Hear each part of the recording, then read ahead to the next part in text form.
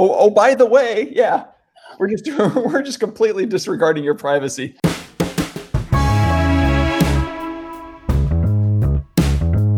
Were you in the dark web, Larry? I was in the gray web.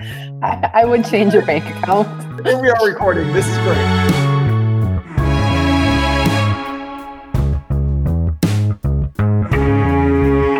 Hello and welcome to another episode of the TCAPS Loop podcast. My name is Larry Burton, and she could be anywhere.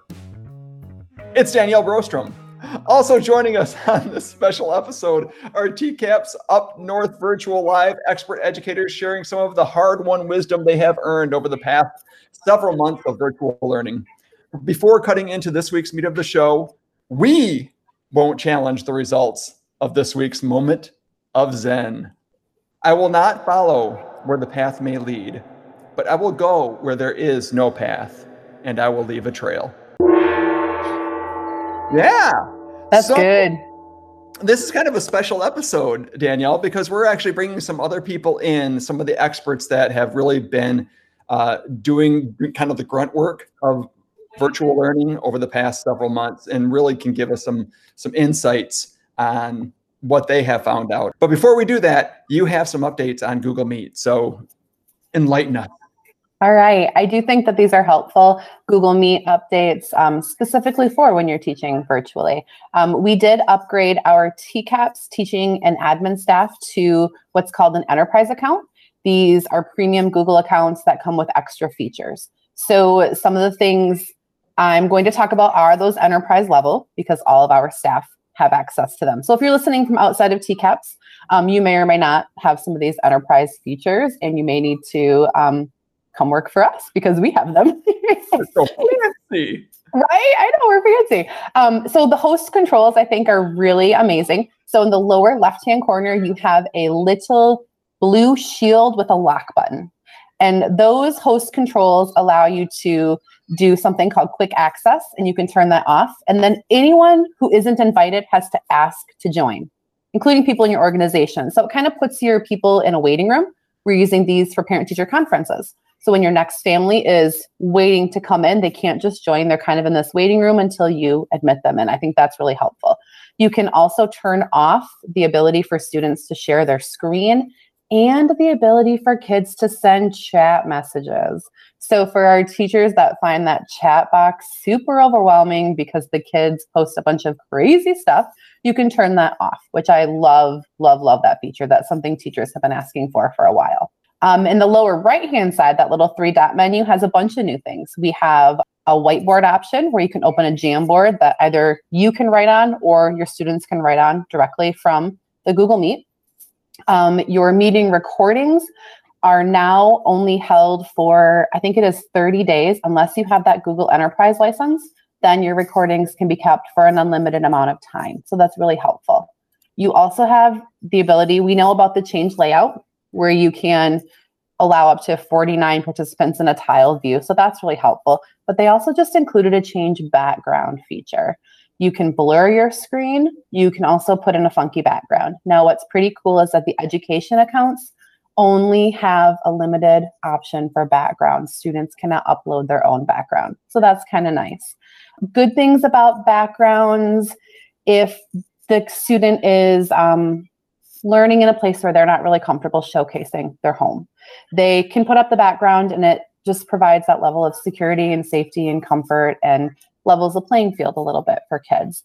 Mom can go in the background and get the baby out of the crib and the people on the Google Meet can't see it. I love that. I have noticed though that if you've got a class of 30 and they're all using backgrounds, sometimes things get a little slow. Your video's a little choppy. Google Meet can only handle so much. So you may or may not need to kind of play with that while you're in the middle of the meet. Sometimes you have to turn it off. Also, if you're trying to show your teacher your work and you're holding it next to you, that might be taken up by the background. So you just need to make sure if you are using a background, know where it is to turn it on and off in case you need to. There's also a cool new troubleshooting section that, like, I noticed this the other day. I had two students who were home quarantined for that day. So they were virtual learning with their classes on Google Meets, and I was on a Google Meet, and things just started to happen that were kind of funky. So I went to the right-hand corner, clicked on the three dots, and went to that troubleshooting. And it shows me my network stability. So I can tell if things are blurry or jerky or frozen video. I can check my network. It tells me to move closer to my router, which is helpful. It just gives me some statistics on what's going on in that Google Meet, so I can help troubleshoot on the fly with my kids, which I thought was great. And then that settings at the bottom, there's a new feature for, I've only noticed it for grownups. I haven't seen it for my kids yet, but it's pretty cool. There's a noise cancellation, so I can filter out sound that isn't speech. Super helpful if you've got, again, dogs barking in the background and you're trying to virtual teach, or there are just other things going on in your home. I do have that always turned on, by the way. Really helpful. And then the breakout rooms. Oh my gosh, teachers have been asking for this for a really long time. In the right-hand corner, you'll see some little shapes. And when you click on those shapes, you get access to breakout rooms. You get access to polls, which allow you to ask your students a question and you can find out what they think about the topic. And then there's something called Q&A. Q&A might be, how it's different from chat is where students can post a question and then you can vote it up or vote it down. And then the questions that get voted up get sent to the top so that the teacher can see them a little faster. Helpful if you have a really, really large group that you're teaching. I am super impressed with how Google Meet has responded to the needs of educators with a lot of these updates. They're things that we've been asking for a while, and they've been really, really helpful for teachers in the virtual world. It's crazy that you say for a while.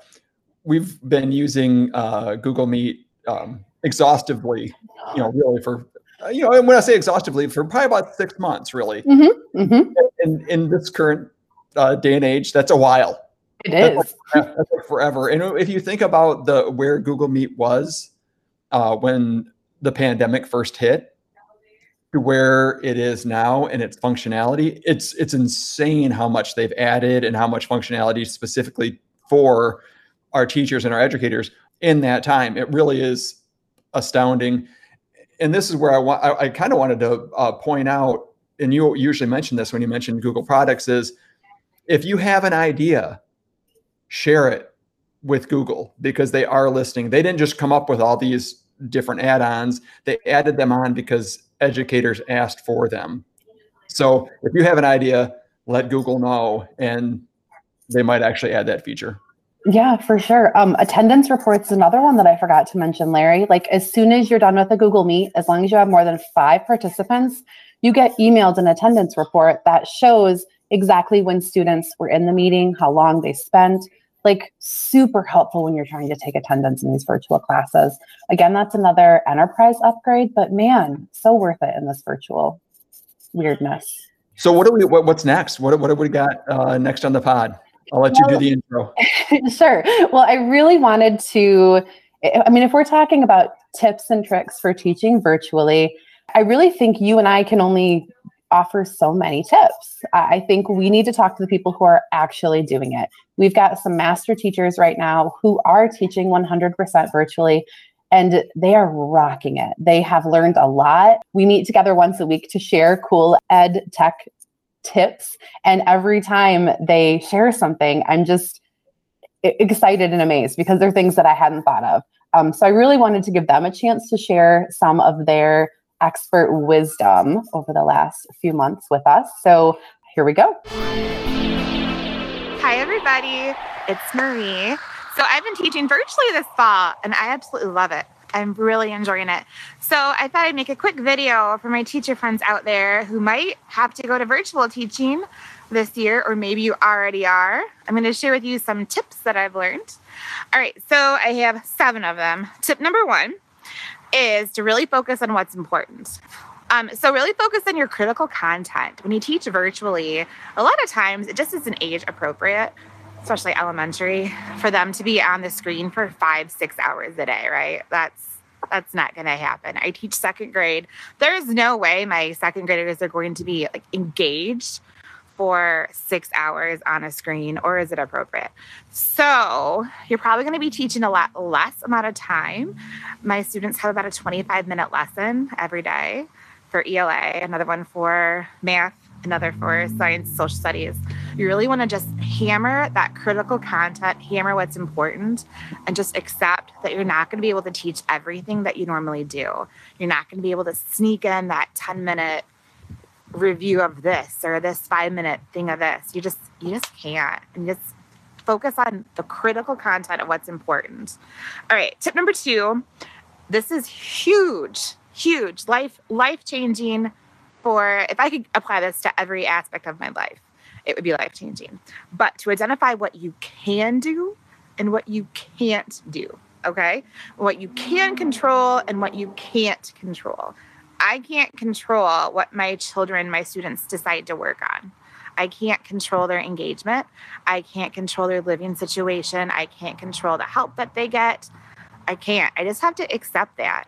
I can control when I am and when I'm not available. I can control recording my classroom, so I have places for them to go to if they need a review, if they missed a day. I can control the platforms that I use. I can control like a lot of aspects of my lessons. So that's been huge for me to realize that there's things that I can't control.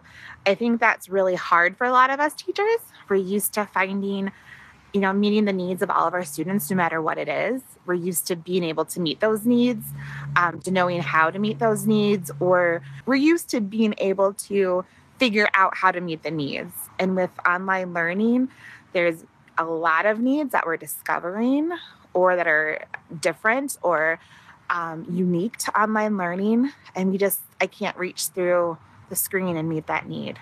So just really focusing on what you can and can't control, I think is ideal. Okay, tip number 3, when you are doing online teaching, as far as communicating with the students, right, it's pretty basic. If you bring it down to, you need to be able to communicate out, like give information to them. So think about how you're going to do that. Are you doing a Google Meet? Is it going to be email? Are you going to be giving them websites and a chat of Google Meet? I use Google Classroom a lot for getting information out, Google Meet. They have like Brightspace. Some people like Seesaw I've heard great things about. So think about how you're getting information out and then how you're getting information in or back from the students. I really have had a lot of success with them taking pictures of their workbooks and emailing that to me. So I've had a lot of success with that. With Google Meet, I've had a lot of success with, the thumbs up, thumbs down. Yeah, and also Google Slides, if that helps you. So just think about how you want to get information out and in. Start simple, and then you can go from there. So, and then another thing you want to think about is parent communication out and then in. This is important, right? So I send out a Friday email, boom. That's how I communicate out. Everything I need to tell them, I know I'm going to put it in the Friday email, and then parents know to look for that. Okay, communication in. Parents, families are going through a lot right now, right? A lot. And you want to give them either the way to communicate with you. Is it email? Is it a phone call? And when? If you get emails, okay, when are you going to respond back to them? I found out a lot is that a lot of parents, they wanted, and I totally see why, they wanted communication right away if they had a problem, because this is all brand new to them. They're trying to log in. They're going through 1,000,000 things while they're working and helping their kids and the dog's barking and the baby's crying, and they can't log in, right? So you just have to really think about, when are you going to communicate with them, and when can they communicate back with you, and how are you going to negotiate that? And like I said, I use email for communication out with them. And then if they need something from me, I use email again. And then I'll call them back at another time also. A huge thing is tech help. Most parents will need a lot of tech help. And so you want to have that handy. Does your district have tech help? If a parent's peeking in and they want to ask you a question and you're like, oh, I'm in the middle of a lesson, can you shoot them a quick email? Or can you say, here, post this, have this number so that when you need tech help, this is where you go. Because a lot of times that's what they need. And also for you, where are you going to go if you need tech help? Make sure you have those numbers posted on your computer or in a really handy spot. The next one, number 6, balance. You have to balance your work life. and your home life, right? You have to have that balance, especially if you're working at home. It can get really easy to just work all the time or be focusing on work and not on your life. You as a person, as Marie Willis, not just Mrs. Willis. And I do that with time. Like from this time to this time, I'm working. Okay, but after this time, unless I have a meeting scheduled, that's for me to be Marie Willis. So in the evenings, I might, kind of schedule myself time to prep or plan. But then after a certain time or during these certain hours, I'm at home. I'm enjoying a dinner with my husband or something. So you really have to be you, intentionally balance that, right? There's always, teaching, there's always something that you can do. There's 1,000 things that you could do. It's never done. You just really have to find that balance and a balance that works for you. All right. And then the last one is grace. I think this is a good one. Our superintendent said he didn't take Coronavirus 101 in college. None of our administrators have been through this before. This is all new. They probably have a ton of demands on them. So give them a lot of grace. Families, they need a lot of grace. They're not going to be able to get their homework in all on time. They're not going to be able to meet all of the demands. It's brand new. They're going through a lot. But more importantly, maybe not more importantly, but just as important, give yourself grace. Give yourself grace that you're not going to be perfect at this. That's okay. You're not going to have all the tricks. That's okay. Parents might ask you questions that you don't know the answer to. Isn't that the worst feeling ever for a teacher? But that's okay. You don't have to have all the answers for how this online learning is going to go. So give yourself a lot of grace. It's okay if you don't have it all perfect. All right. Well, bye, everybody. Bye to all my teacher friends. So one thing that I have found useful as I'm teaching virtually this year is I created a hyperdoc in Google Docs, and I call it Links for Google Meets. And I created a table, and in there I put in all of the links for all of the tabs that I might need while I'm teaching. So I have read alouds section where I put my link for my Kindle Cloud Reader or for Story on Online or Epic. I have a timers section where I have found on YouTube like 5-minute timers or 10-minute timers with music. And so I have those linked. I have a morning music section where I have YouTube videos with some morning music that we listen to when we come in, some different websites that I might need to access, some videos or activities. And so it's all on one Google Doc. So I open that Google Doc every morning, and then I can just open right from there whichever websites I'm going to need, so that I'm never having to search for a YouTube video. I'm never needing to search for a website or search for something. I can just go right to my Google Doc and click on whatever links from there that I use. So these are links that I use regularly throughout the week and use throughout the school year. Hi there. So one tip I have about teaching virtually is using the chat box intentionally.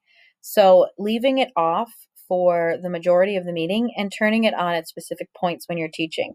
And so asking the kids a question like, what is a noun? I'm going to open up the chat box, type what a noun is in there, and have them type it in. And then say, okay, I'm closing the chat box, and share out some of those ideas. And then say, okay, now list some examples of nouns. Now that we know a noun is a person, place, or thing, type an example of a noun in the chat box and then open it back up. And by closing it and opening it, you can use it to monitor conversation like you would in the classroom, so that they're not just using it to talk whenever they feel like, but when it's open, they feel ready to participate. It's a way that I've made sure that more students are engaged and that everyone's voice can be heard and that everyone's participating. So throughout my lesson, I try and think of targeted questions I can ask that I can use in the chat box to gain participation and engagement. For myself and my fourth graders, consistency has been key to our success so far in virtual school. I've kept our routine pretty simple, and it is the same every single day. So the kids know what to expect every day when they log on to our meets. It's really important that you share your expectations with your kids and you are clear and concise. So much of what we do in the classroom is our body language, our proximity to the kids. There's a lot of nonverbal cues that we use in the classroom every single day, and we can't do that virtually. And so for the sake of clarity and just making sure that expectations are clear, keep them short and sweet. Something that you have to keep in mind too when you're teaching virtually is that it's important to be mindful of your tone and your facial expressions. You'll get frustrated for sure, and your kids will too, but your voice and your face and your little square are all that your kids have to go by. So even when the going is tough and you're frustrated or the kids aren't paying attention, they don't know what page you're on, even though you've stated it several times before, just give them some grace. They've got a lot of other extra distractions at home. They might be helping another sibling or a parent do something. Just try to keep your body language in check and give them some grace, and give yourself some grace too. Perhaps most importantly for me, it's just been keeping things simple. Virtual teaching is really hard. It can be isolating. It's demanding. It's hard for your body sitting and looking at a screen all day. So keeping it simple and just doing my best every day and reminding myself that I am giving it my best has been really reassuring to me. Be kind to yourself and have fun with your kids. If you don't have all of the bells and whistles that other people do or are utilizing in their virtual classrooms, it's okay. Don't compare yourself to them, because in the end, your kids still have you, and that's the most important part. So don't forget to laugh, have fun. Don't be afraid to try something new, even if it flops, and just trust your gut. You'll be great. If I can do it, you can do it too.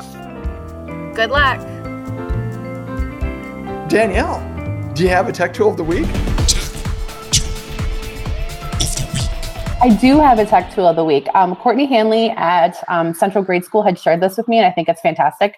It's called wheelofnames.com, and she calls it like the wonderful wheel of names. And you can put your students in there and spin the wheel, and it helps you. It's like the old popsicle stick method for choosing who's going to share next, but it's this big fancy virtual wheel. And once you put your kids' names in, Google Chrome saves those student names. So super helpful for teaching virtually. Wheelofnames.com. Thank you, Courtney. In closing, follow us on Facebook and Twitter at TCAPsLoop. At Brostrom DA. Subscribe to the podcast on Podbean, iTunes, Stitcher, TuneIn, Downcast, Overcast, the Google Play Store, Spotify, or wherever else you get your ear candy. Like the podcast, leave a review on iTunes or wherever else you happen to listen to the podcast. It gets more people to notice our podcast and listen if it's worth listening to. And thank you for listening and inspiring. Da da da da da. Exactly. Do something like on a xylophone.